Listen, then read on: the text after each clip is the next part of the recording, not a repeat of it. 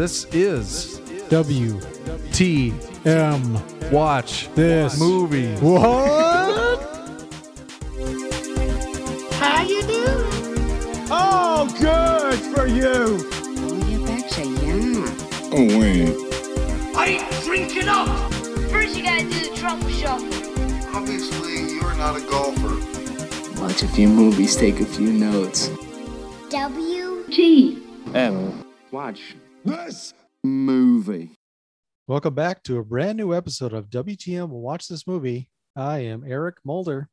My safe word is keep going. Joining me, per usual, is Mr. Positivity Wolfie T. I can't talk too long. I gotta poo. What's up? Not a whole lot. Just revving my pretend engine when I'm on the freeway. I don't have a V8 like you, like these stock cars.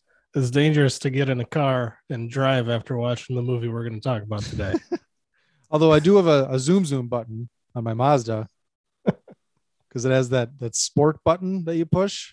Oh, yeah. Where everything's like kind of geared towards economy. And then if you want some extra ponies, you push the sport button and it wastes a lot more gas, but you have power then. Otherwise, it's like a Taurus or something, you know? Why would you ever turn that off? Save on gas. But my I can get over 500 miles a tank. My car's got that MDS. It shuts off half the cylinders when you're cruising automatically. But then you don't lose power. Yeah, the sport mode automatically turns off when you go on cruise control. But like if you're like cruising on the highway, even if you're not in cruise control, like if you're not accelerating, like it goes into eco mode and it runs on 4 cylinders. But like when you hit the gas, like it goes back to 8. So you don't lose the power if you need it. But, gets you up to maybe 15, 16 miles a gallon. Mm-hmm. Now, I would say you know a little more about cars than I do, which may not be saying much, but I think both of us don't really know dick about NASCAR. I think I'll say that Tom Cruise's character was very relatable. Yeah. Like I got in the car and I drove, and they told me to drive, and I drove good. So that's about it. And I remember growing up, I used to hear Rubbin's Racing, and it's probably from the movie, but also from NASCAR fans. I think this is pretty true to the sport. Yeah, in a lot of ways. Maybe they exaggerated some ways. Like he won 5 out of 6 races, which was like even today is like impossible. Like to win 5 out of 6 weeks. Unless you're who was the guy that won like 5 titles in a row, 6 or 7? Oh, like Jimmy Johnson. Jimmy Johnson, I think. Yeah, like he won the series championship, but I don't think he ever won like 5 races in a season. Maybe he did, but not like in a month. Yeah, a month and a half span. Like that's ridiculous. You have like 50 guys out there in a race. You're telling me that the same guy wins every time? I guess we should officially announce the movie we're talking about. It's Days of Thunder from 1990. Yes. We're finishing up our summer of Tony Scott until, of course, November when Top Gun 2 comes out. We'll talk about Top Gun. Which is fantastic. Yeah. Top Gun is fantastic for anybody who doubts that. I don't know what movie you watched, but it probably wasn't Top Gun. And this movie is pretty similar to Top Gun. In fact, that was one of the criticisms I saw from the so-called critics. I don't know. Like it's, I guess if you didn't like Top Gun, like I could see you saying, "Oh, it's too much like Top Gun. I don't like it." But like if you like Top Gun, I don't see how you could not like Days of Thunder. Yeah. Like I don't know. A lot of times, like it doesn't make sense. Like it's like a movie that I like, and it's like the same quality as that movie, but I don't like this one. It's like, well, like both can be good. Well, it is missing a scene with Michael Rooker and Tom Cruise with their shirts off playing volleyball. That's true. Although right away, like I got the feeling from Tom Cruise, like it was giving off major Top Gun vibes, because I was like, Cole Trickle, no, he seems like a guy whose mouth writes checks, his butt can't cash. Well, you knew it when he rode his motorcycle onto the track as his introduction. Like, I didn't know they let you do that. I like how he timed it perfectly too. Like he waited for them to start talking about him, and then he's like, "Oh, that's my cue." But you're telling me that this dude's Christian name, his given name is Cole Trickle. That is his birth name. Mm-hmm. And you're telling me that everybody's like shocked that he's a NASCAR driver? Like Cole Trickle? What else was he gonna fucking do? Like with a name like that. Yes, let's get into some of the details here. And then we're going to talk about some of the real life people that inspired the characters in this film. Was one of them Dick Trickle? Is he that old? Dick Trickle, he committed suicide. Oh, yeah. Because his name was Dick Trickle. Is it Richard Trickle? I don't know. Dick Trickle. They just named him Dick at birth. It's like that, like if you take a piss and then you get that little dribble afterward, that's a Dick Oh, Trickle. is that what it is? I had no idea that's what you're getting at. You lost me. Well, I don't know which one came first, the race car driver or the incontinence, but obviously the incontinence. They're one and the same. But Dick Trickle is legitimately the name of a former NASCAR driver who committed suicide. Mm-hmm. Much like the director of today's film, Tony Scott. This came out in 1990, and it was a Don Simpson, Jerry Bruckheimer production, just like Top Gun and many other works before Don Simpson finally had too much coke one day. Don Simpson actually makes an appearance in this film. He plays, what's his name? It's a made-up character. Aldo Benedetti. Yep. Kind of supposed to be like Marco Andretti, which is an Indy driver. So like, I didn't know why they're like, hey, let's get an Indy driver in here. Like reference, because Cole used to drive Indy cars. I don't know if that's why, but it was kind of weird. I don't remember. I don't know if I would recognize Don Simpson on sight. What was he just like in a like what scene was he in? Do you remember? He was in two. Right in the beginning when they're showing some of the, like you said, I think you see Richard Petty and you see some other real life drivers. Kind of the opening scene. And then at the very end when they're interviewing people, it's him again. And he's in his racing attire. Kind of longer hair, dark hair, like black. He seems like the type of guy who would be like, yeah, I want to play a race car driver in my race car driver movie. There's a really great Charlie Rose interview with him. And I think it might be Brockheimer's with him. He's with somebody else I know, but Don Simpson is coked out of his mind in this interview. It's on YouTube. It's pretty great. Just sweaty. He sounds a lot like like Herb Abrams, who was a pro wrestling promoter in the early 90s, who died like snorting cocaine off of hookers while having an orgy or something like that. Or I can't remember, but they did a Dark Side of the 90s on him and his promotion, the UWF, or not Dark Side of the 90s, Dark Side of the Ring, which I would highly recommend because it sounds a lot like Don Simpson in that they both died doing what they loved. Mm-hmm. Hookers and blow. You could say Don Simpson maybe partially inspired that character in True Romance, but as we read, it was supposed to be Joel Silver. And maybe Tony Scott didn't want to, piss off his producer partner, but that definitely seemed like could have been Don Simpson.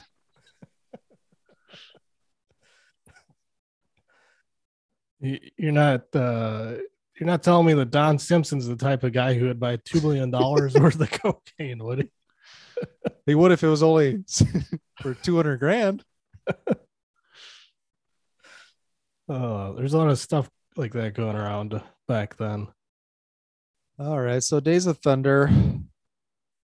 Did you notice in the credits it says story by Robert Towne and Tom Cruise?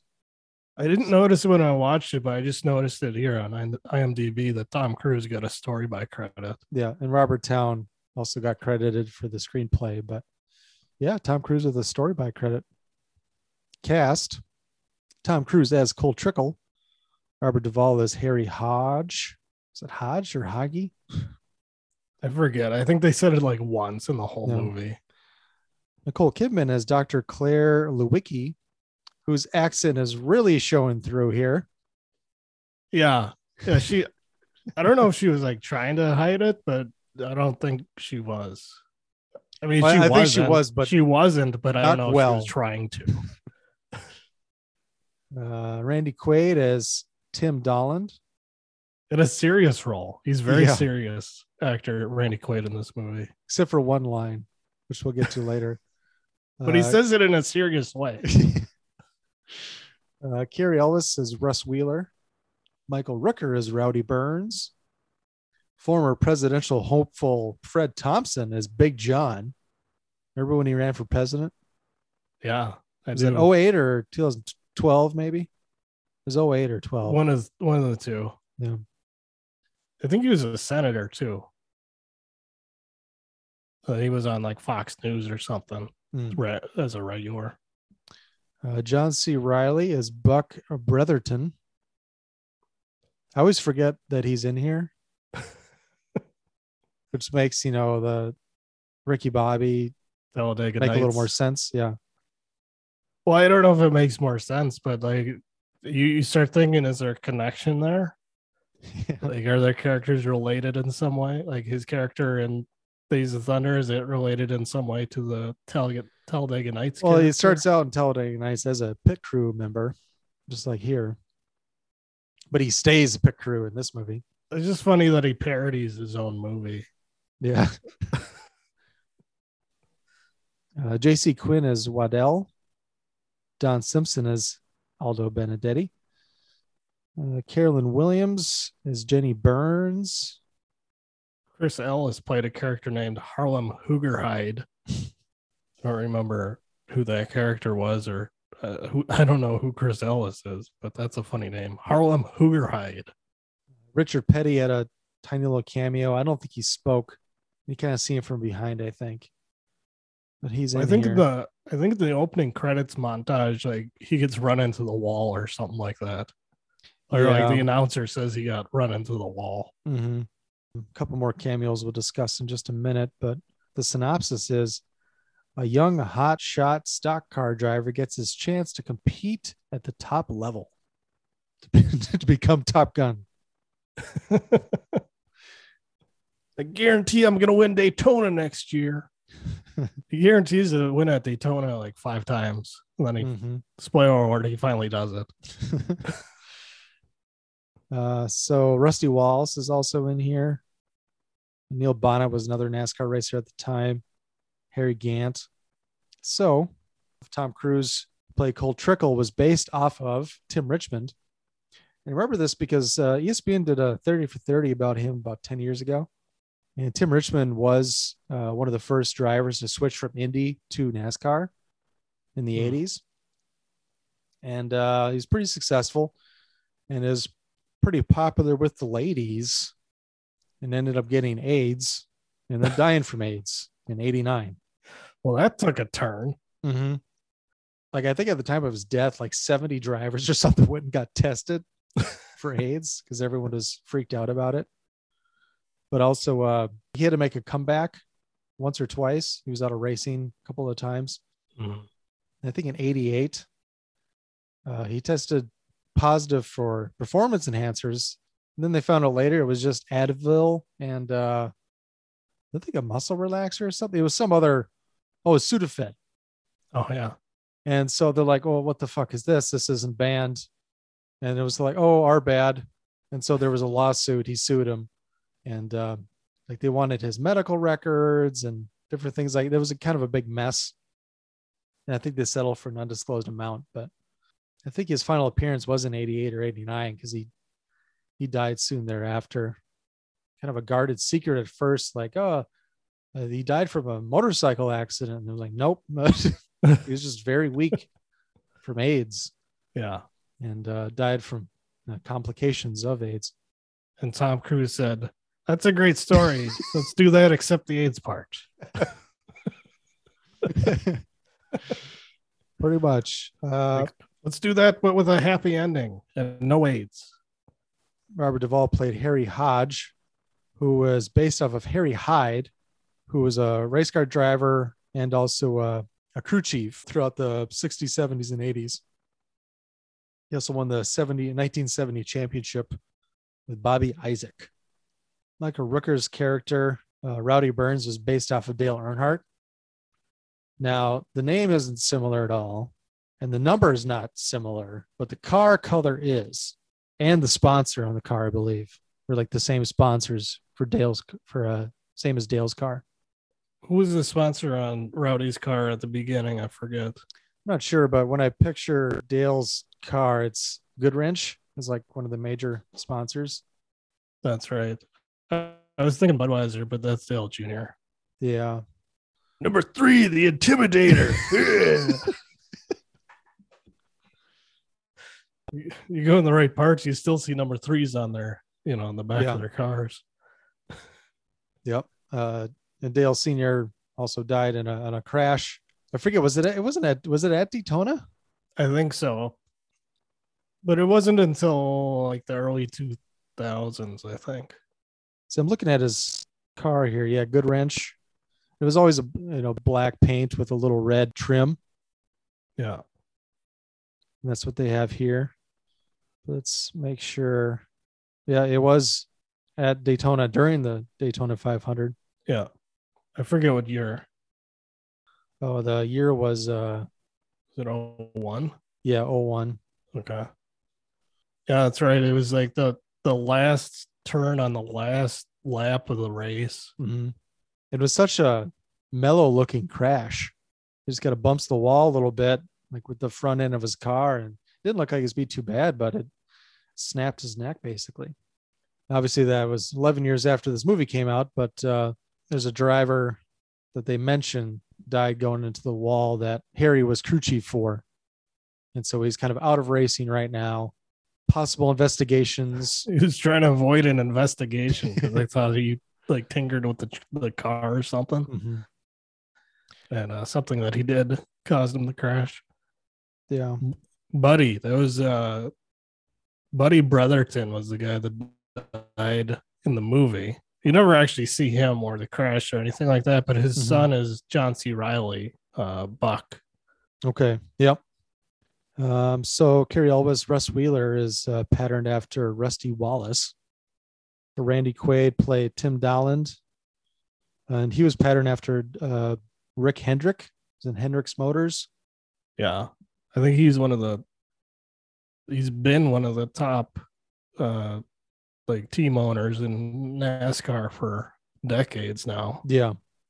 And Fred Thompson was Big John, and he was inspired by Big Bill France, who basically founded and operated NASCAR. Of course, his name is Big John. such a name it's like the perfect name for a NASCAR chief or like a commissioner or whatever. Yeah, like all these names just scream NASCAR driver, like of the characters in the movie. You know what else screams NASCAR? The opening montage with all the Confederate flags. Yeah. A lot of those in the beginning. They would subsequently be banned in 2019. Sure were. And also, like, even before the rubbing is racing line, like as the movie starts out, I'm like, okay, this is back when racing was racing, back when you could rub, back when you could bump cars, sides, put them into the wall. Like, you can't do any of that shit now. You'd be suspended for a year at least if you did that. It did seem like there's a lot more contact in the Days of Thunder racing universe than there is in the modern day NASCAR. Mm-hmm. Because we could get into it a little more, like, but like once Cole starts racing, like when they do the montage of his like losing races, like he destroys his car in every race because he's like just bouncing off everybody. Yeah. And he's running the car too hard, blowing engines, ruining the tires. I don't have the vocabulary. Let's get to the first clip here. This is Randy Quaid, the owner. Well, he wants to be an owner. He wants to get a car, and he needs Harry to build it for him. He needs him to come out of retirement. See, you're enjoying a good life, Harry. Yeah. Well, I don't mind spreading a little fertilizer around now and then. There's worse things. How's the truck running? Runs good. I want you to build me a car.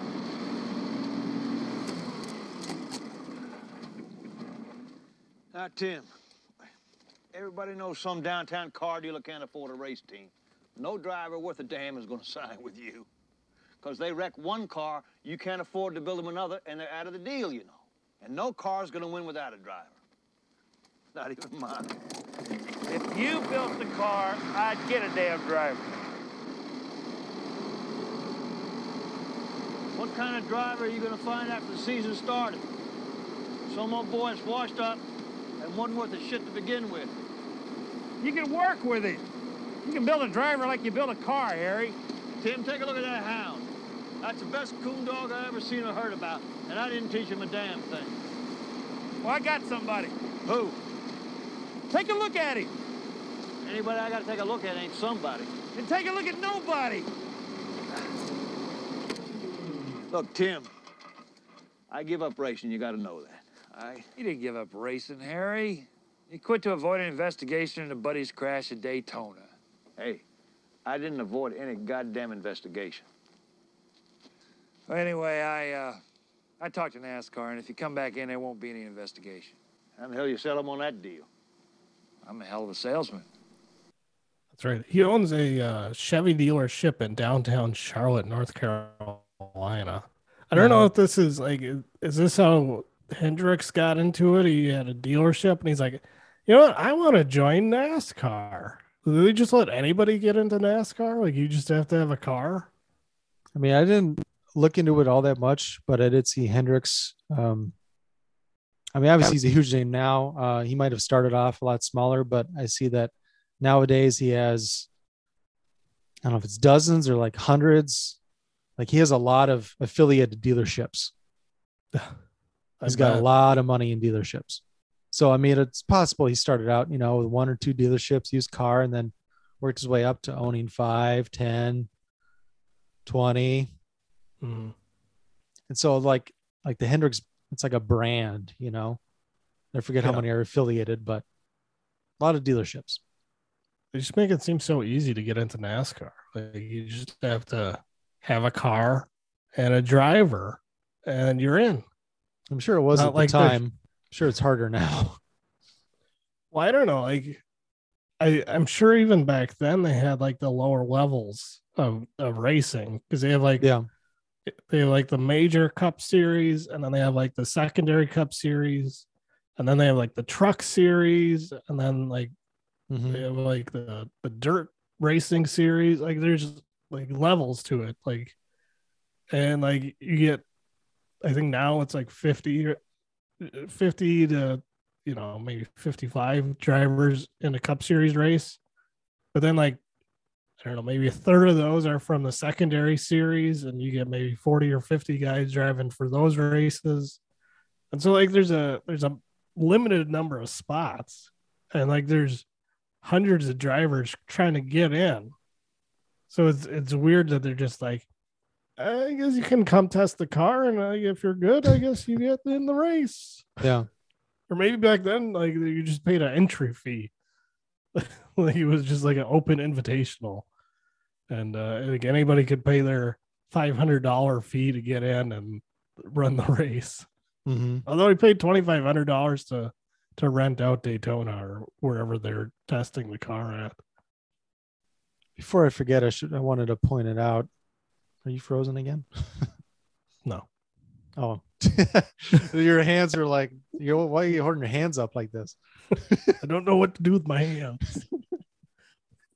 Hey, it's from a racing movie. Talladega Nights. I guess I would recommend this movie just because there aren't any movies about NASCAR really. This and Talladega Nights. And you learn more from this than Talladega Nights, of course. Yeah. And there's other racing movies, Ford versus Ferrari is pretty recent, but there really isn't all that many movies about racing. I remember Not Stallone really, had that no. terrible indie movie. It's called Driven, or I think it's Something called like Driven. that. Yeah. I think there's one called Driven, and then there's one called Rush. Yeah, with Hemsworth. I never saw that one. And I haven't seen either of those ones. I think that was another Indy or Formula One or something. Yeah, it was one of those open wheel ones. Mm-hmm. Open wheel, the term that Robert Duvall drops. It's literally open wheel. Your open wheel car. Your wheel is exposed. Your wheel was twice as wide and your car was half as heavy. And now your car is twice as heavy and your wheel is half as wide. Yep. Even if you're not into NASCAR, this Days of Thunder is a hella fun movie. Yeah, I would definitely say like the energy or just overall kind of trails off in the second half. But I think it starts out with a fury, especially the first half hour. Yeah. Especially like the like all the B-roll they filmed of the like actual races and whatnot. And they edit it together with, shots of Rowdy or Cole, and how they even splice together some of the stunt work with the crashes and the spin outs. Now, some of it is pretty obvious in that it seems like every time there's a wreck with Cole or Rowdy or a spin out, there's only like 3 cars in the frame. They're always by themselves. Right. No, they have plenty of those because they got B-roll footage from all these real races. Yeah. But yeah, they edited it together pretty seamlessly. So it isn't like the frenetic editing that we see in Man on Fire and Domino and stuff. It's much, I guess, slower. Like nobody would call this editing slow, but compared to Man on Fire, it is. But it works perfectly here. Really transports you to like someone outside of like knowledge of NASCAR, don't really know much about it. It really kind of teaches you a little bit and kind of plants you in the driver's seat, so to say. It immerses you in the world of NASCAR. It's really accessible in that way. Yeah. They make the race scenes exciting. Like one of the things that people don't like about the NASCAR races is because you got to sit there and watch them drive 500 laps. It's like, well, this cuts down to just the exciting parts. And, and then they're like bumping and rubbing and running into the wall and stuff and trying to pass. And like, it's just the exciting stuff. And yeah, they get you in the car with the drivers and right up close and personal with the cars as they're, trying to pass and stuff. And like I said, this was back when racing was racing. Yeah. And like, I don't know if I could really watch a NASCAR race now. No rubbing, just going in a circle for, 4 hours. Don't know if I could do that. Once or twice a year, they do those road courses, don't they? I think NASCAR is 1 or 2 a year. Yeah, I think they have at least 2, maybe 3 now. And I think I could watch that. That might be fun. But yeah, for a while. Maybe watch the last like half hour or something. Yeah. I don't know. I never got super into NASCAR. Like when I was in college in the mid to late aughts, NASCAR started to become really popular. And I'd watch it once in a while on TV, but like I wasn't like super into it. But like it was interesting for a while, and then like it just gets boring after so many times because it's like the same thing over and over again. Yeah, I mean, drivers with personality can take you a ways, but only so far. I mean, some of the like only stuff I care to watch on ESPN, like those highlights, basically the drivers are fighting, like jumping out of their car and going after people. It's the stuff that happens outside the cars that's more interesting. Mm-hmm. I used to like to go on to Yahoo Answers when I was bored back in college, and I'd go in the NASCAR section at Yahoo Answers, and I would tell them all that it was fake and that it was predetermined. The NASCAR was all work. Like they figure out the winners beforehand. It's all scripted, and they get so mad at me. I'm like, I don't know what you're mad about. That's how it is. It's like, how can you script all them crashes and shit? Like, have you seen a movie? Like, like it can be done. Yeah. Growing up, my cousin actually used to race, dirt track. I forget which class his car was, but he was he's pretty decent at it. He'd win sometimes.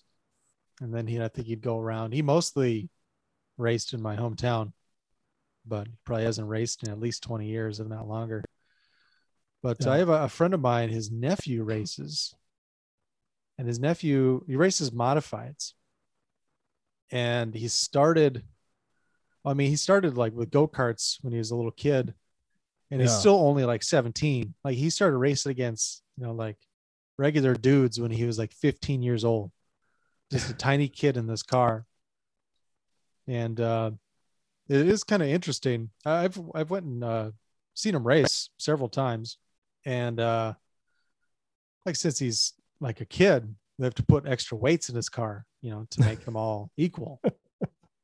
And Tom Cruise, I'm not sure if we have it on the clip or not, but he talks about how, all the cars are designed to run the same, basically. Right. Yeah. They got to weigh the same. They can only go, as fast as the limits of, I guess, the engine and the aerodynamics allow. Yeah. But it is pretty interesting that way.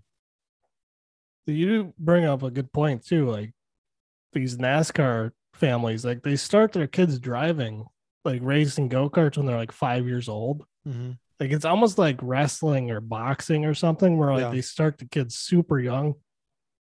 And then they're racing like full like stock cars when they're, before they have a driver's license, when they're like 13 or 14. Mm-hmm. They're racing cars like that they couldn't drive on a street legally. And so like I'm sure in the South, this is far more common, but up here in central Minnesota, he'll go down to like Arizona for races and whatnot and compete down there and some other states, but he mostly stays around the Midwest and central Minnesota. But like I don't know of any other drivers his age at all. Yeah. But he's pretty good too. But yeah, anyways, I'm sure it's much more common in the South. You go by one of the Carolinas or Alabama, Georgia. Whew. But yeah, like sometimes you'll see like a driver in NASCAR who's like 20 years old and like he's a phenom or whatever because he's at the highest level at that age. But like he's been racing stock cars like since he was 13, So it's like he's got experience, but he doesn't have age. So it's strange that you could just pluck somebody out who's like 25, 30 years old and be like, well, I'm going to be a NASCAR driver now. Because like you got to work your way up. Like it's like every other professional sport. Like, I guess it's technically a sport, even though like I can drive my car and turn left too. Like, does that make me an athlete?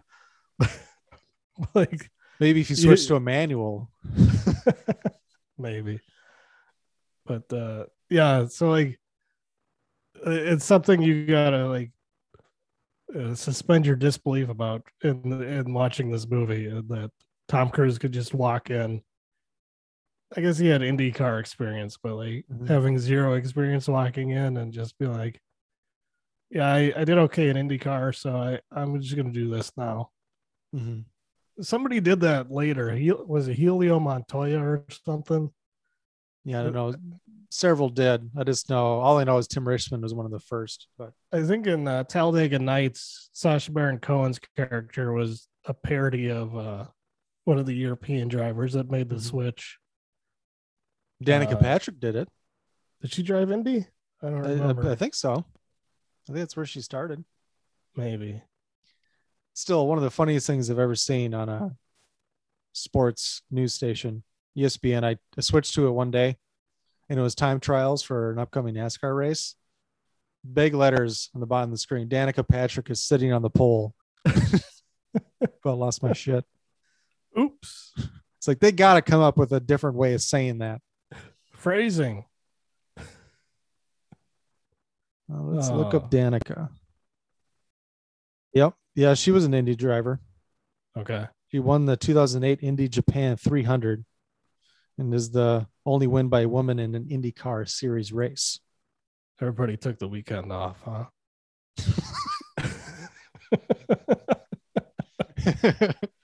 out there driving with the Japanese drivers. I'm just gonna leave it at that. We're not very far into this movie. No, we're gonna talk about. So Tom Cruise makes his entrance on his motorcycle. They're gonna let him drive Rowdy Burns' car until Harry finds out that this guy is from California and has never driven a stock car before, and he has second thoughts. That's why everybody hated Jimmy Johnson, because he was from California. Oh yeah. I think what's his name? The other pretty boy was from there too, wasn't he? Gordon? Yeah, Jeff Gordon. I think he was from California also. It's like those guys came in and won all the NASCAR races in the 90s and 2000s, and everybody's like, "Oh, the fucking California guys, they're not one of us." All right, here's a clip. That was fast. Yeah? 31 flat. That's good enough to take the pole in the last race here. Hell, I thought this was gonna be a joke. You never drove a stock car before? Sprints mainly. What's your name? Buck Brotherton, what's yours? Cole Trickle. It's damn nice to meet you, Buck. Damn nice to meet you too, Cole. You unlucky son of a bitch in that tunnel turn, because that car was way out of shape. Well, you think it was luck? Let's do it again. You run good? Thank you. Now go get your own car. We'll see how you do in the crowd. So, how come you don't stick to open wheels? Lost my ride. After 2 championships and 7 straight wins, you were fired. I lost my ride. Doesn't matter. I'd have quit regardless. Why is that? Wasn't going anywhere. Well, where do you want to go? Indianapolis. But you can't win in Indy without a great car. My name's not Andretti or Unser. On the other hand, stock cars are stock cars, pretty much the same. Hey, there's nothing stock about a stock car. Look, I'm not trying to insult you. All I'm saying is stock cars are built to run equal. Isn't that right? So the rule books say. So I don't have to worry about getting beat by another car. In other words, all you have to worry about is getting beat by other drivers. Yeah. You build me a car and I'll win Daytona next year. It's lofty expectations for himself. Very cocky. See, I also wanted to point out it was fun learning about the history of NASCAR and why it's called stock car racing. Because the moonshiners needed to have a stock looking car with a lot extra underneath the hood so they could outrun the cops and evade the man and deliver booze. Those old Duke boys. Also funny is Harry just is always drinking moonshine. He's got like different flavors. He's got like peach and cherry and yeah, he like throws a couple raspberry. cherries in there, like that's gonna change the taste. And when he drinks it, it's like he has a mason jar and it's always like half full at least. It's like that will wipe you out. Yeah. He's built a tolerance. Mm-hmm. Apparently. But yeah. So yeah, well, then we get a little montage of him going through growing pains. And that song kicks in with the Give Me Some Lovin'. Good soundtrack. Good score by Hans Zimmer again. Hans Zimmer liked working with Tony Scott. Mm-hmm. It's one of the reasons that makes it so entertaining and engaging to me, especially that first half hour. Helps keep the pace of the film going. Yep. Maybe they just couldn't get enough hot tracks for the second half of the film. But yeah, I love that montage. Gets a little more serious in the second half. Yeah, I love that bass guitar riff, and that gave me some loving. Yeah, it's a great song. And so yeah, he's going through some growing pains. He's getting bumped a lot, run to the wall a lot. And we have Harry explaining rubbing to him right here.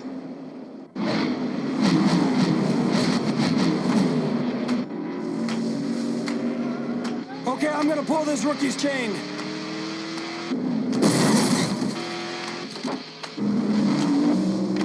Cole, you're wandering all over the track. Yeah, well, the son of a bitch just slammed into me. No, he didn't slam into you, he didn't bump you, he didn't nudge you.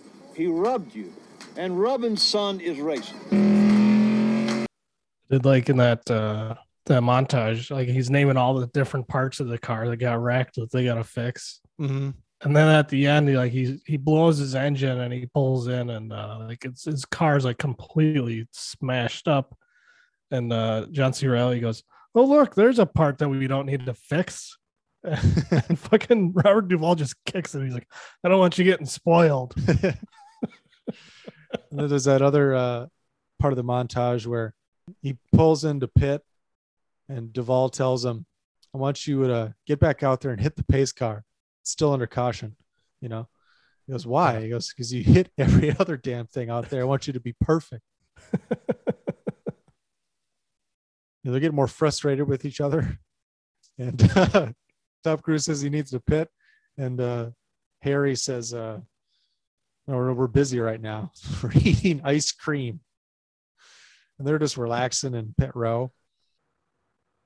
You're freezing up again there, buddy. Well, I stopped because I finally heard you talking. So. Oh. Well, you're getting your picture's frozen, your audio's getting kind of robotic.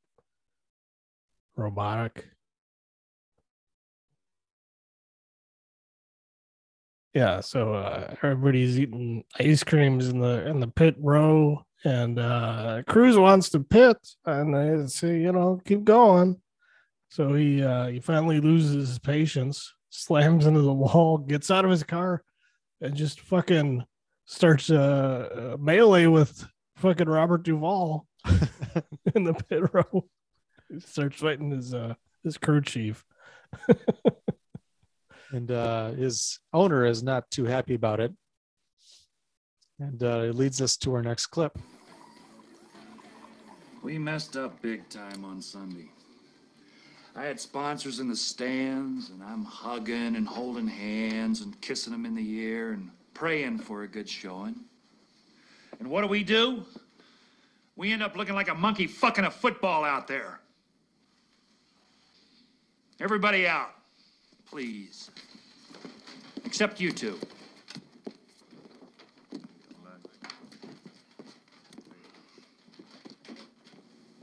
I've got a question. What is the one thing you absolutely need to do to win a race? That's pretty damn obvious. You keep quiet. You need to finish the race. Tim, I realize Harry's been around a long time. I'm not saying that his ways are antiquated, but it helped to have a car that handled properly and didn't blow engines. Well, if he wouldn't get excited and over-rev, the son of a bitch, the engine wouldn't blow. Now, Cole, when you shift the gear and that little needle on the tack goes into the red and reads 9,000 RPM, that's bad. It's also my fault if the tires blow, if you ask this old fart. Well, hell yes, it's your fault. There's 40 other vultures out there who managed to finish the race on their tires. You see Darryl Waltrip using up his tires? There's nothing I can't do with a race car. Well, that's the difference between you and me. There's only so much I can do. That's obvious. Harry, he doesn't need to appreciate your job to do his. Well, he sure as hell does. How can he expect to race if he don't know what a race car can and can't do? What is this shit, huh? You want me to work the pit and you drive? Fine, we'll try that. I can't talk to this son of a bitch. I can't talk to that son of a bitch. I really can't. I can't.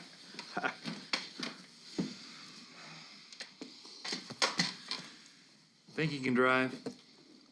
Oh, he can drive. He can drive beyond the limits of the tires, the engine, the car or anything else. If the son of a bitch listened to me, we wouldn't hardly ever lose a race. They don't get us a sponsor in the next couple of races. My ass is fried. I'm liable to be out of the car business altogether. And Harry, I know you're great. You know you're great. But if the guy in the car doesn't trust you, we're never going to win a damn race. They have to work together. Yeah. That's tough because Tom Cruise doesn't know any of the terminology or anything about cars in general. Basically, yeah. He's like us, but like he can drive really good. It's like, I just know that I like to drive fast and I'm good at it. So they have a little heart to heart. Little heart to heart. They do a little test. They're going to drive 50 laps Tom's way or Cole's way. Should we say the character names? Keep saying the actor names. Yeah, I go back and forth. And then 50 laps Harry's way. And we're going to see which one was better. And Cole driving his way just eats the shit out of his tires. Driving Harry's way, the tires are good. And he's 6 seconds faster. So he's like, I guess we'll do it Harry's way. Mm-hmm. And then he wins 5 out of 6. Starts winning a lot of races, and he's the new hot thing in NASCAR. And after their first win, yes, I was gonna say, should we talk about that? Yeah, they're drinking moonshine as they are wont to do on the back of their trailer. It's hauling the car and whatnot. First, I didn't realize they were in the trailer. I thought they were just at somebody's house or whatever. Right? Like I didn't realize they were like on the road. Yeah, like they're in the back of a truck. Mm-hmm. And they get have like over. a heart to heart about like Buck starts talking about how his dad died. Yeah, and which is kind of uncomfortable because it was Harry was the crew chief for his dad. I'm sure there's some blame or going around, or he blames himself. But Buck never seems to bring the issue up. Right. The thing is, it's like they're having a real serious conversation, and then the police pull them over, and they line them all up outside the trailer. You're under arrest for transporting moonshine with the intent to distribute. And they have a female cop inspecting Cole, and she just straight up like starts grabbing his dick and stuff and undoing his pants. Like, just sexually assaults him, like, as the other cops are like, "Hey, isn't that cool? Like, isn't that fun?" See, I was going to ask you, do you think so? Did Harry hire a stripper or a hooker for Cole, or both? I don't know. Was it That a stripper that turned looked tricks? That cop uniform looked pretty legit, as did the police car that she rolled in on.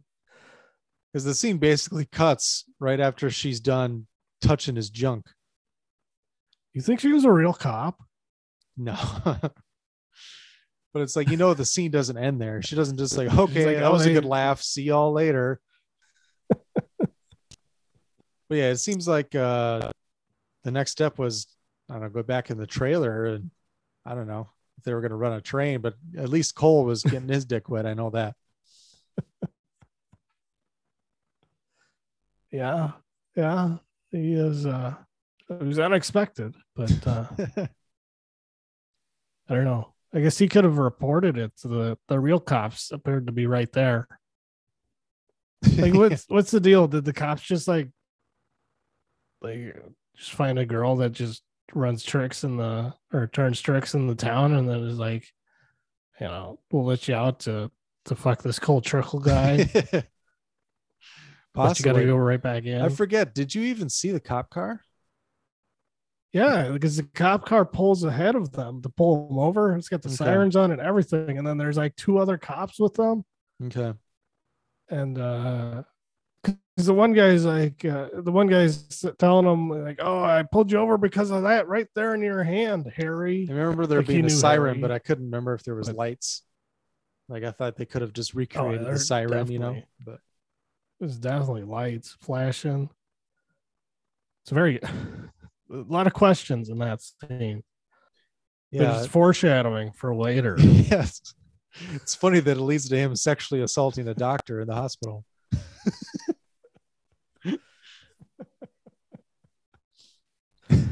Oh boy, they couldn't make this movie today. I really liked those movies. Yeah, so I guess we should just get to the crash. Cole's running good as always, and there's a wreck in front of him that Rowdy's involved in. I guess he's not involved in it, but Rowdy's out in front of him. Yeah, and he's going through. There's a big, pile of smoke. Which today, I don't know if this is what it was back in the day, but today, if there was a big cloud of smoke, they wouldn't just say, "Just pick a spot, drive through it." I know they wouldn't do that. If you can't see in front of you, they would not tell you to like speed up and drive through it when there's a wreck in there. Well, they didn't really feature it in this movie, but like they have spotters. Like they have somebody sitting in like a tall chair in the infield that can see like where you are on the track, like a bird's eye view, and then like tell you like, oh, go on the high side, go on the low, go in the middle. Like, they can direct you better on how to get through. They don't just say, just hope nobody's up there against the wall, and just like hug her on the way through, and pray that you make it through. Yeah, I think that was just mainly for convenience, because I'm sure they still had spotters, and I'm sure Harry was technically spotting him, but they couldn't have him, up in the chair because they needed him down with everyone else so he could talk to him. Right. Like talk to the other pit people, like for the purposes of they just let the camera shot. I'm anybody sure in the pits too. Like, yeah. But like anybody could be in the pits. I guess like you could have the owner there, but like Dr. Lewicki shows up later in the movie, just like comes in and talks to Harry whenever it's convenient for her. Well, you can get a pit pass. It's like VIPs, But I don't know, like if costs you a could lot be of there money, I'm right sure. on the wall. Can you be right on the wall with the crew chief talking to him? Maybe not on the wall, but in '89, I'm sure you could. I'm sure you could get on the infield or whatever and tour the garages, but I don't know if you could get in there during the race. Yeah, I don't know. But anyways, as Cole's driving through in front of the smoke, Rowdy, like I think a car ends up like unusually like rolling, or they got bumped high or something like that causes Rowdy to crash into it. So the Rowdy's kind of turned sideways, and then Cole hits him, T-bones him. Yeah. And then they just flip like 50 times. Yeah, they just go flying. Spectacular. And then they get airlifted to the hospital. Which is funny because like they basically like share a hospital room. Like it's weird. Like they're these intense rivals. And then they're like side by side at the hospital. Cole Trickle goes blind from concussion. Yeah. And then he regains his vision just in time to sexually assault the doctor. He's like asking her questions like, "You're the doctor here? You sure? So you just came in here to give me a look over, huh?" So he grabs her. Is this what happens next? He grabs her hand and then puts it on his dick and says, "This is what you're looking for." Like the whole crew is in there laughing about it too. And Harry's like, "No, don't do it, Cole. She's the real doctor." And he's like, "Oh, bullshit. I know you guys, pranksters." Yeah. Harry does apologize later, which makes everything fine. And then well, Harry explains why he did it, and then Cole's like, "Oh, I thought you were a hooker." Oh, sorry. Mm-hmm. So Rowdy's a lot worse off than Cole, but race wheelchairs. This violent rivalry has to stop because Big John's not too happy about it. So he's got to get the owners together and the drivers, and they're all going to have a big, nice dinner together. You're just going to gloss over the wheelchair race? Well, that's on their way to dinner. Oh, that's beforehand. they're going to the meet with Yeah, Big I guess John, they're going to the and meeting, then he but yeah. says, Because they were leaving the hospital. They just had to leave in a wheelchair, yeah, I think that's generally the rules. Mm-hmm. They get they're supposed to drive together to dinner because Big John says, you guys are getting along now. But instead they both rent a car. Just and then, terrible. They beat the shit out of terrible cars, like to race. They beat the shit out of these cars. I hope they got the insurance. Yeah. Like, let's just get a couple of family sedans and race them. Like, they're on the beachfront, they're in the inner city streets, like they're all over the place. Yeah. Taking the scenic route to dinner. I think they're in Daytona. Okay. Yeah, and then like it's too close to call, right? Yeah. Because both cars are barely standing and smoking in the valet drive up of the restaurant. How did they get back? Like, did they drive those pieces of shit back to the rental place? I believe it was the carburetor, right? Red Cole was in the carburetor. Is the reason they're late. Because Big John's not too happy. Can't control your drivers. Like, he doesn't know what's going on. They're just for all he knows, they're just late. Yeah. And so, but I don't know what he's assuming. Like, they're fighting or something, and that's why they're late. Your drivers aren't here. You can't control them. Yeah, I don't know. Don't leave the commissioner waiting, I guess, is the point to take away here. From Cole and Rowdy's perspective, like, showing up late to that dinner, like, is not doing them any favors as far as getting back into NASCAR, because the guy threatened to like take them out of the the whole circuit. Yep. What did he call it? The Japanese inspection.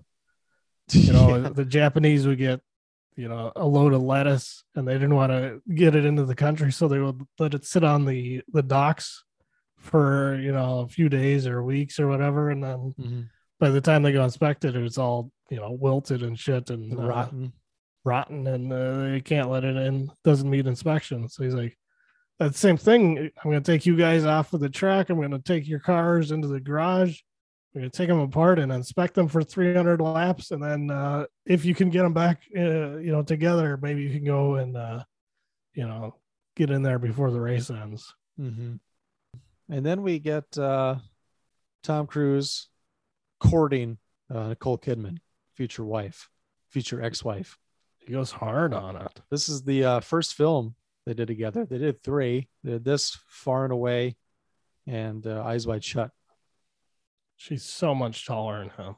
Mm-hmm. And it was also funny, I thought. The love scene, 2 things stood out to me. One, well, you kind of talked about the height, but also Nicole Kidman throws Tom Cruise into the wall. That's right. Backs him into the wall. And also, this is a very surprisingly well-lit love scene for Tony Scott. Yeah. Because it starts out when she's examining him.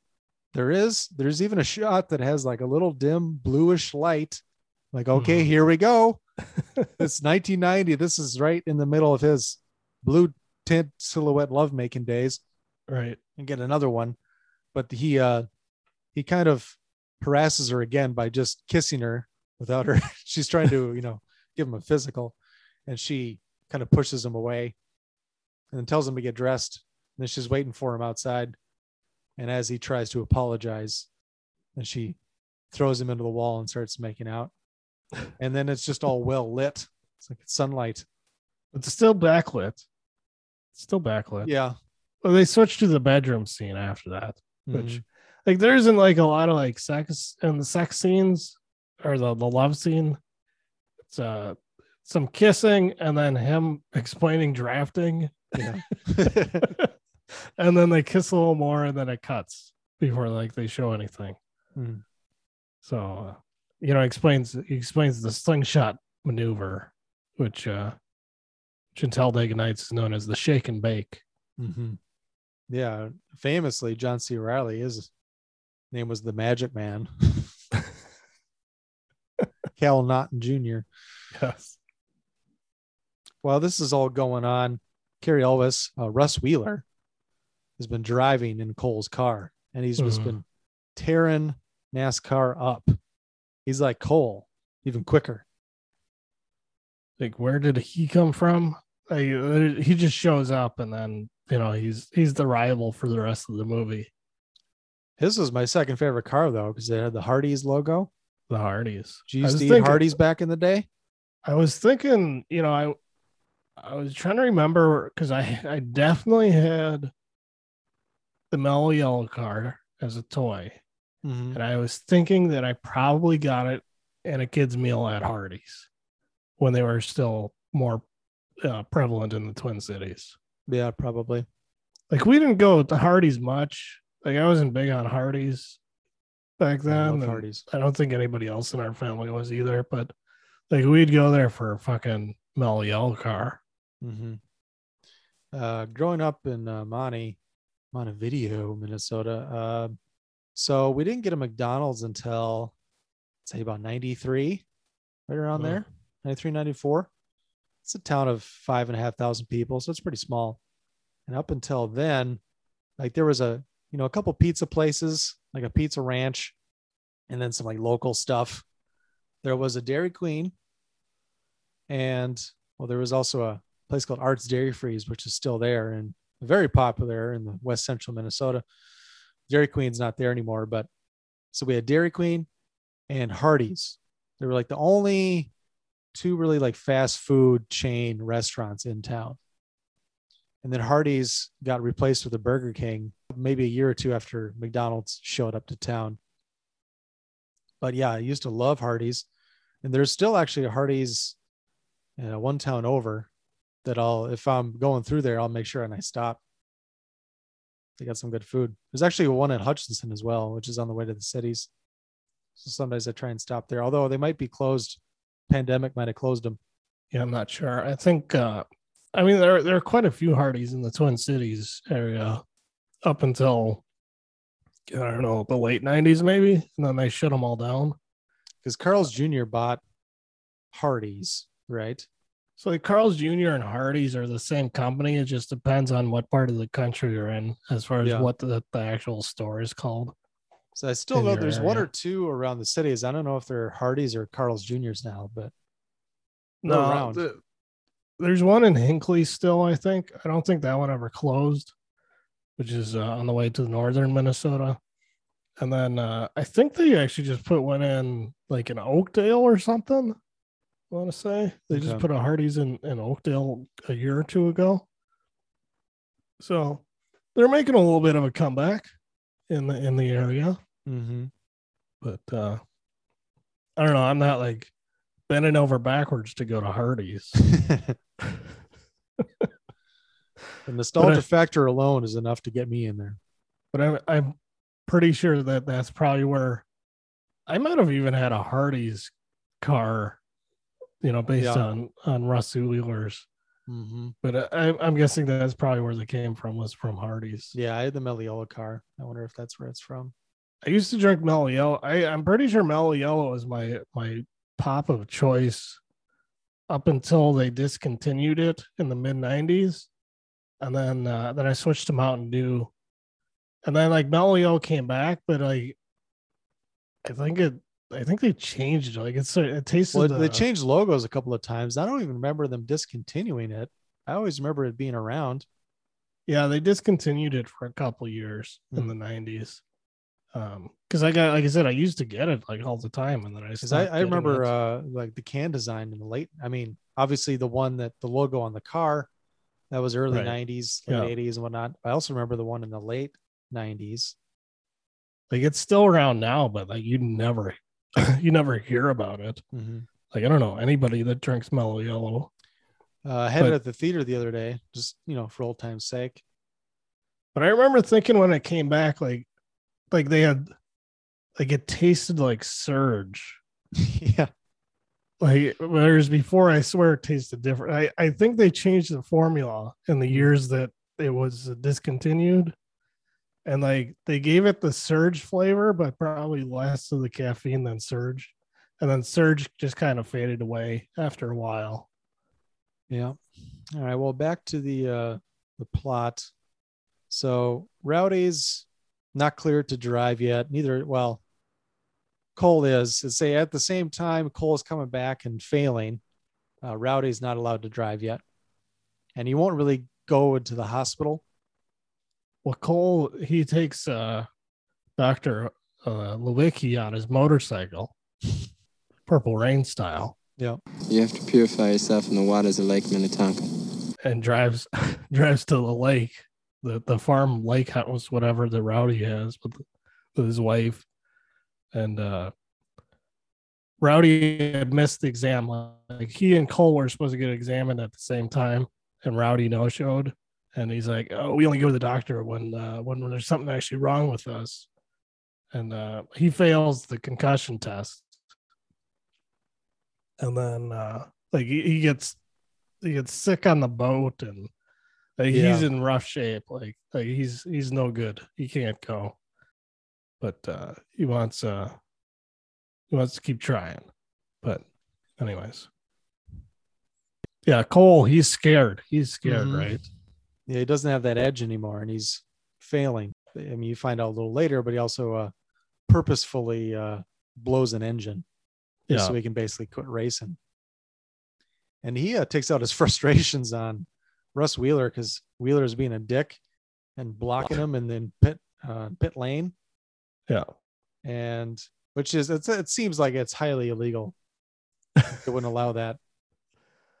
I think it probably is. Yeah. Because Harry brings it up, and like the owner's like, "Oh, no, like I don't get why the owner's against him too, because like he owns both teams."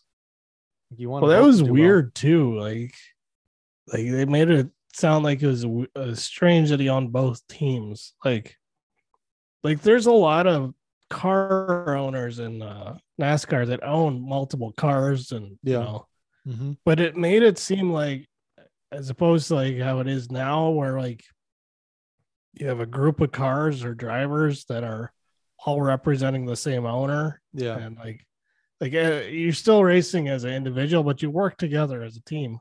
Like it made it sound like he was competing against himself. It was like, it didn't make sense to me, like the way they presented it.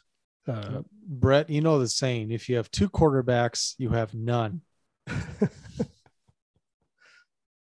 So yeah, Cole goes and rams Russ Wheeler as he's taking a victory lap, holding the flag out the window, just wrecks both cars. And the fact that he races after this, like Big John allows it, is just baffling to me. There's no way in hell, even in 1990, he was already mad at him, like being in a wreck, and the wreck wasn't like, neither of them was trying to do it.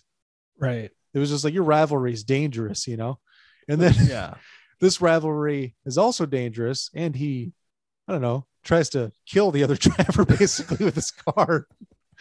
He's allowed to race at the Daytona 500, the marquee event.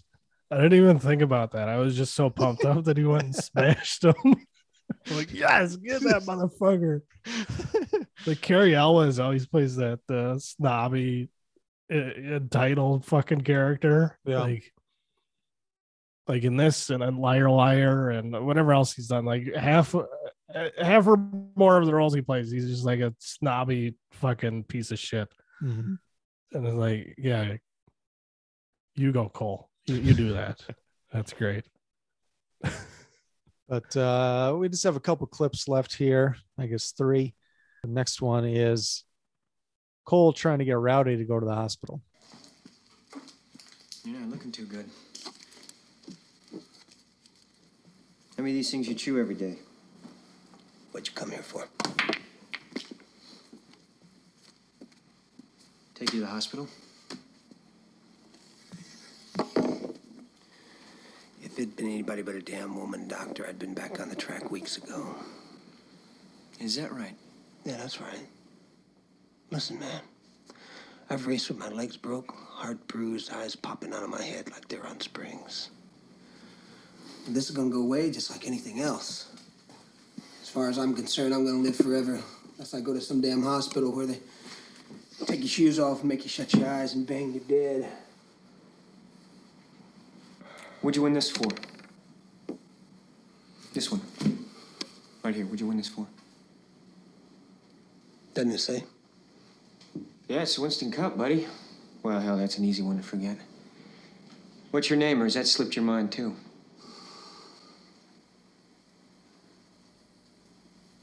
Screw you, man. Okay. We can go down there and fix your head. We can fix it right here! Now, what's it gonna be? If it wasn't for that damn woman doctor.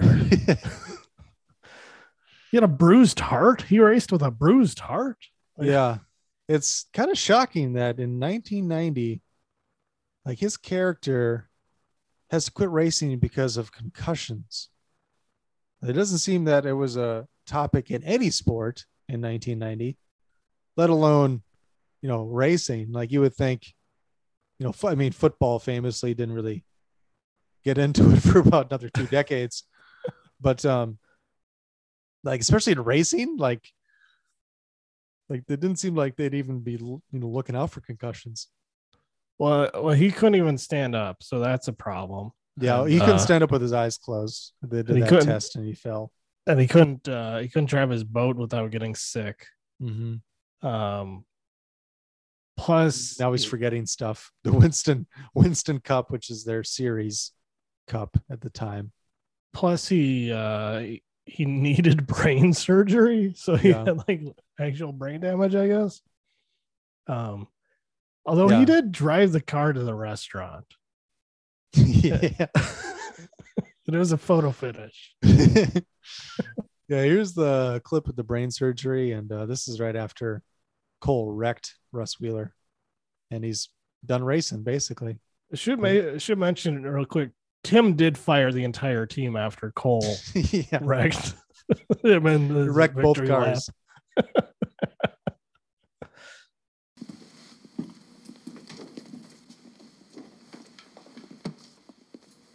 Cole, this is Dr. Will. He's going to be doing the surgery. Cole Trickle. Cole? So how is he? Well, the doc here says I need minor brain surgery. Well, that's not exactly how I put it. Well, listen, Doc, any surgery on his brain is bound to be minor. Y'all mind if I talk to this guy a second? Of course.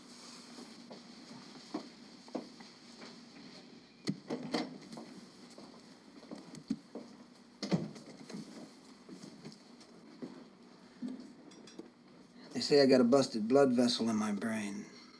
So they want to drill a hole in my head. Get rid of the leaky blood. You think I should let them do it, Cole? Yeah, You'd let them if it was you? I would. Okay. Then I gotta ask you to do something for me. Well, name it. Drive my car. What are you talking about? Daytona. All right, you got plenty of time to get ready for Daytona. You don't need me. I lost my sponsor. They put their money on me, not the car. Now they ain't too sure I'm gonna come out of this deal. Are you? I got a lot of land and a lot of plans I ain't paid for. So, the only way to get my sponsor back is to make sure my car runs good at Daytona. All that network TV shit, you know.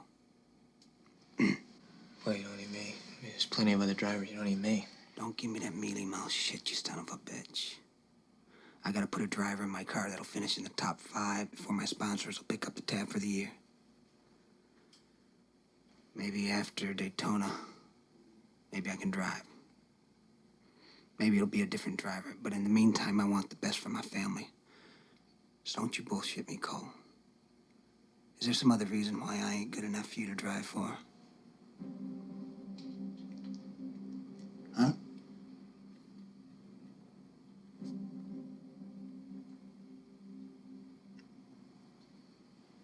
Then you'll do it.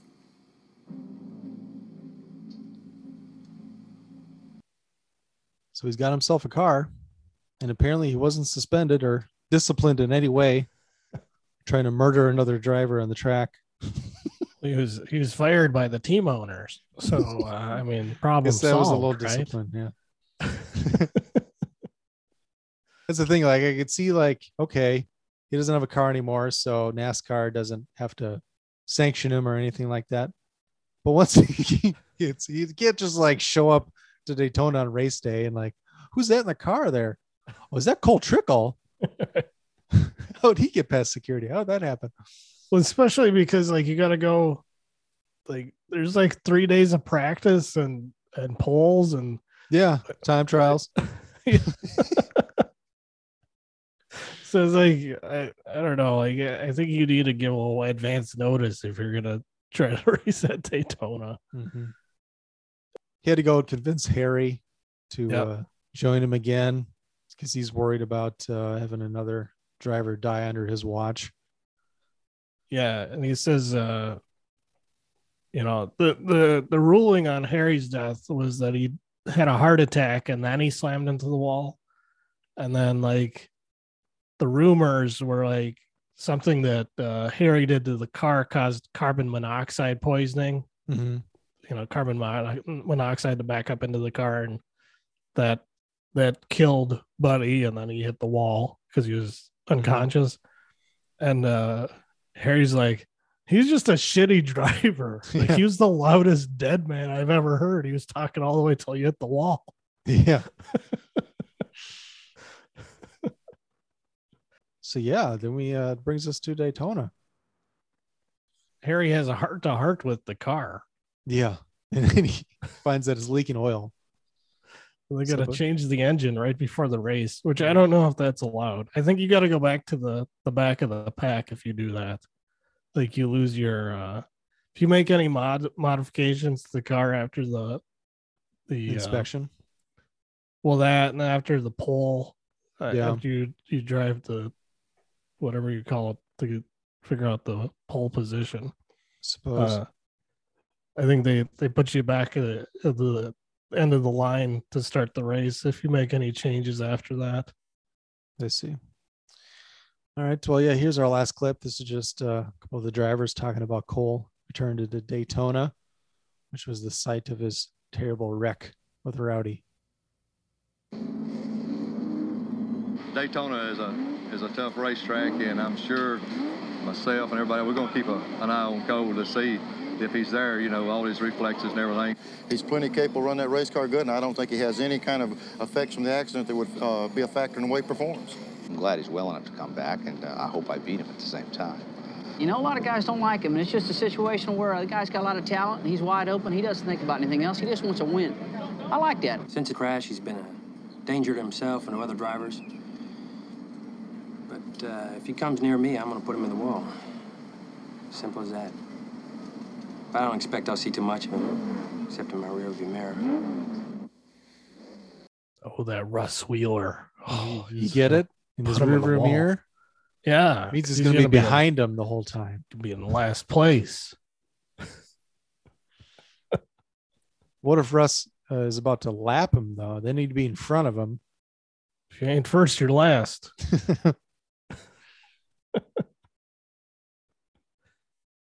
I think after that, for some reason, Dr. Lewicki's just all over the track, just all the time. Like she's not involved whatsoever until this guy gets hurt, and then she's like his girlfriend and his doctor and all this shit. And he says, "I'm more afraid of being nothing than I am of being hurt."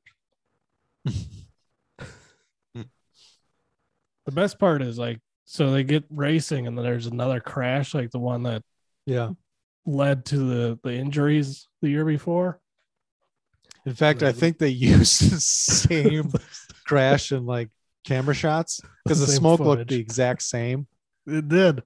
And It might have been the same shot. Like him approaching it, it seemed like it was the same camera shot.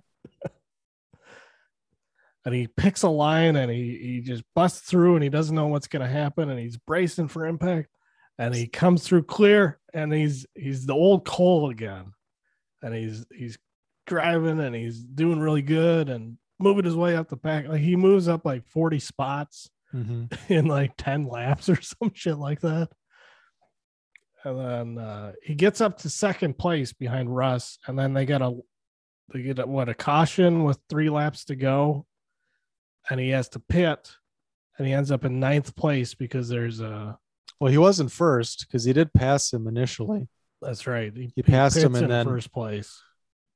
Yeah, they had some problems in the pits, costed him all the way. Yeah, he was back in 9th or whatever with less than 10 laps to go, I think. I think there was 3 laps, and then once he, well, I don't know how many laps there were, but yeah, maybe there was 10 laps to go, and he was in 9th place. And then there was I don't know, but they end up with 2 laps to go, and he's in 2nd place, and him and Russ are kind of maneuvering back and forth, trading paint. And Cole sets them up. He always passes on the outside, on the high side, and he spends 3 laps teasing that he's going to go around on the high side, and then here comes lap 4, and he's drafting on him, and he slingshots on the inside, and he gets the win. He puts Russ into the wall a little bit. Russ, he's like, I know Cole. He always goes high. And yeah, that's the movie. Well, not quite, because Harry is he doesn't know how to react. He seems kind of dejected for somebody who just won the Daytona 500 as the crew chief. Yeah, and Cole comes over and says, "What's going on? We won. Why don't you come with me? We're going over there." And he's like, "Where?" "To Victory Lane." And there he goes. "Okay, I'll race you." And then they start foot racing to Victory Lane and freeze frames. 60-year-old Robert Duvall still got some wheels on him, although he says he's only 59. 59. God, is he still alive? Oh yeah, he's still making movies, isn't he? Yeah. Holy shit. He sure is. Oh, that's right. He was in the 12 Mighty Orphans. He was born in 31, January 5th of 31. Yeah. So he's already 90 years old. Yeah. Which tracks? 59 and 1990? Yeah, pretty much. All right. Well, let's get into the fun facts here. Hey, everybody. Here's some fun facts. So production began without a finished script. Scenes were often written the day of filming. During one driving sequence, Tom Cruise actually had to read his lines off cue cards attached to his windshield, which resulted in a minor car accident. For subsequent driving sequences, Cruise was fitted with a special earpiece to have lines fed to him. Yeah, to piggyback off of that, this was not a tight, well-run ship, this production. There was overruns and delays, and reportedly, it was only after shooting was finished that the filmmakers discovered they had neglected to film Cole Trickle's car actually crossing the finish lane at Daytona. Shit, we got to go back. Here's a fun fact. Some footage for the movie was shot during the 1990 Daytona 500. 2 additional cars driven by Bobby Hamilton and Tommy Ellis were added to the rear of the field for the express purpose of shooting them for this film. They were not officially scored and left the racetrack after 100 miles, which is 40 laps, were completed. At one point in the race, leader Dale Earnhardt even lapped the movie cars. That's not too surprising. Here's a fun fact. Apparently, Simpson originally intended to take a supporting role as fellow driver, but it was reduced to only one line. Those couple of cameos there. Wonder if he was going to be the Russ Wheeler then character type. The scene where Harry tells Cole to go out and hit the pace car is based on a real life situation with driver Buddy Baker and his crew chief at the time, Harry Hyde, on whom Harry Hogue is based. Or Harry Hogg, however you say his name. The movie was conceived by Tom Cruise when he and Paul Newman were allowed to test one of Rick Hendricks's race cars. Tom's first lap was in excess of 180 miles per hour. Mm-hmm. Cole's first car in the film is sponsored by City Chevrolet, a real-life car dealership in Charlotte, North Carolina, owned by Rick Hendrick. Nice little connection there. Here's another fun fact. So Don Simpson, Jerry Bruckheimer, and sometimes Robert Towne often started their days on set having arguments with Tony Scott over how to shoot scenes. Meanwhile, the crew sat around getting paid, sometimes for for 20 hours a day. Some later said that they had made so much overtime on the film that they could have gone on vacation for 4 full months after the wrap date. So they're just paying people to sit around because Tony Scott couldn't agree with the producers on how to shoot the movie. Here's a fun one. I didn't realize it at first, but the actor that plays Dr. Wilhair, seen briefly in the scene when Rowdy's in the hospital, I think it's talking about the brain surgery, is the same one who plays Tom Cruise's adversary, Dr. Brunner, in Rain Man. He's the one that's saying Raymond's got to come back to the Institute and whatnot. Okay. It's like a custody battle with him. Yep. Same dude. The scene where Cole leaves the pits after a race to hit Russ Wheeler is based on an actual event during the 1987 All-Star race at Charlotte, North Carolina, between drivers Bill Elliott and Dale Earnhardt. So it actually happened. When Cole Trickle and Claire arrive at the hotel shortly after the incident at the racetrack involving Cole hitting the other race car in victory lap, they are in a 91 Chevrolet Caprice. The car was supplied by Hendrick Chevrolet. Since this film was released in June 1990, the scene was probably filmed during post-production. So the 91 model year was not available for sale until late October. Dealerships receive next model year vehicles starting in May, but they are not offered for sale until October. Is that still the case to today? They don't sell them till October? The next year models? No, well, I think it varies, but I think they start selling them earlier, like August or September. I think some might even come out in July, but yeah. In a scene, Trickle is told he cannot pit because the crew is too busy eating ice cream. This incident actually occurred at the 1987 Southern 500 involving the Hendrick Motorsports number 35 team with crew chief Harry Hyde and Richmond's replacement driver, Benny Parsons. It's amazing how much of this stuff that you think is total bullshit is like based on reality. Yeah. Here's another fun fact. Quentin Tarantino said the film was his favorite big budget racing movie. Yeah, you laugh, but seriously, I'm a big fan. To me, Days of Thunder is the movie Grand Prix from 1966 and Le Mans from 1971 should have been. Sure, it had a big budget, big stars, and a big director in Tony Scott, but it had the fun of those early AIP movies. I just don't think it works if you take the whole thing too seriously.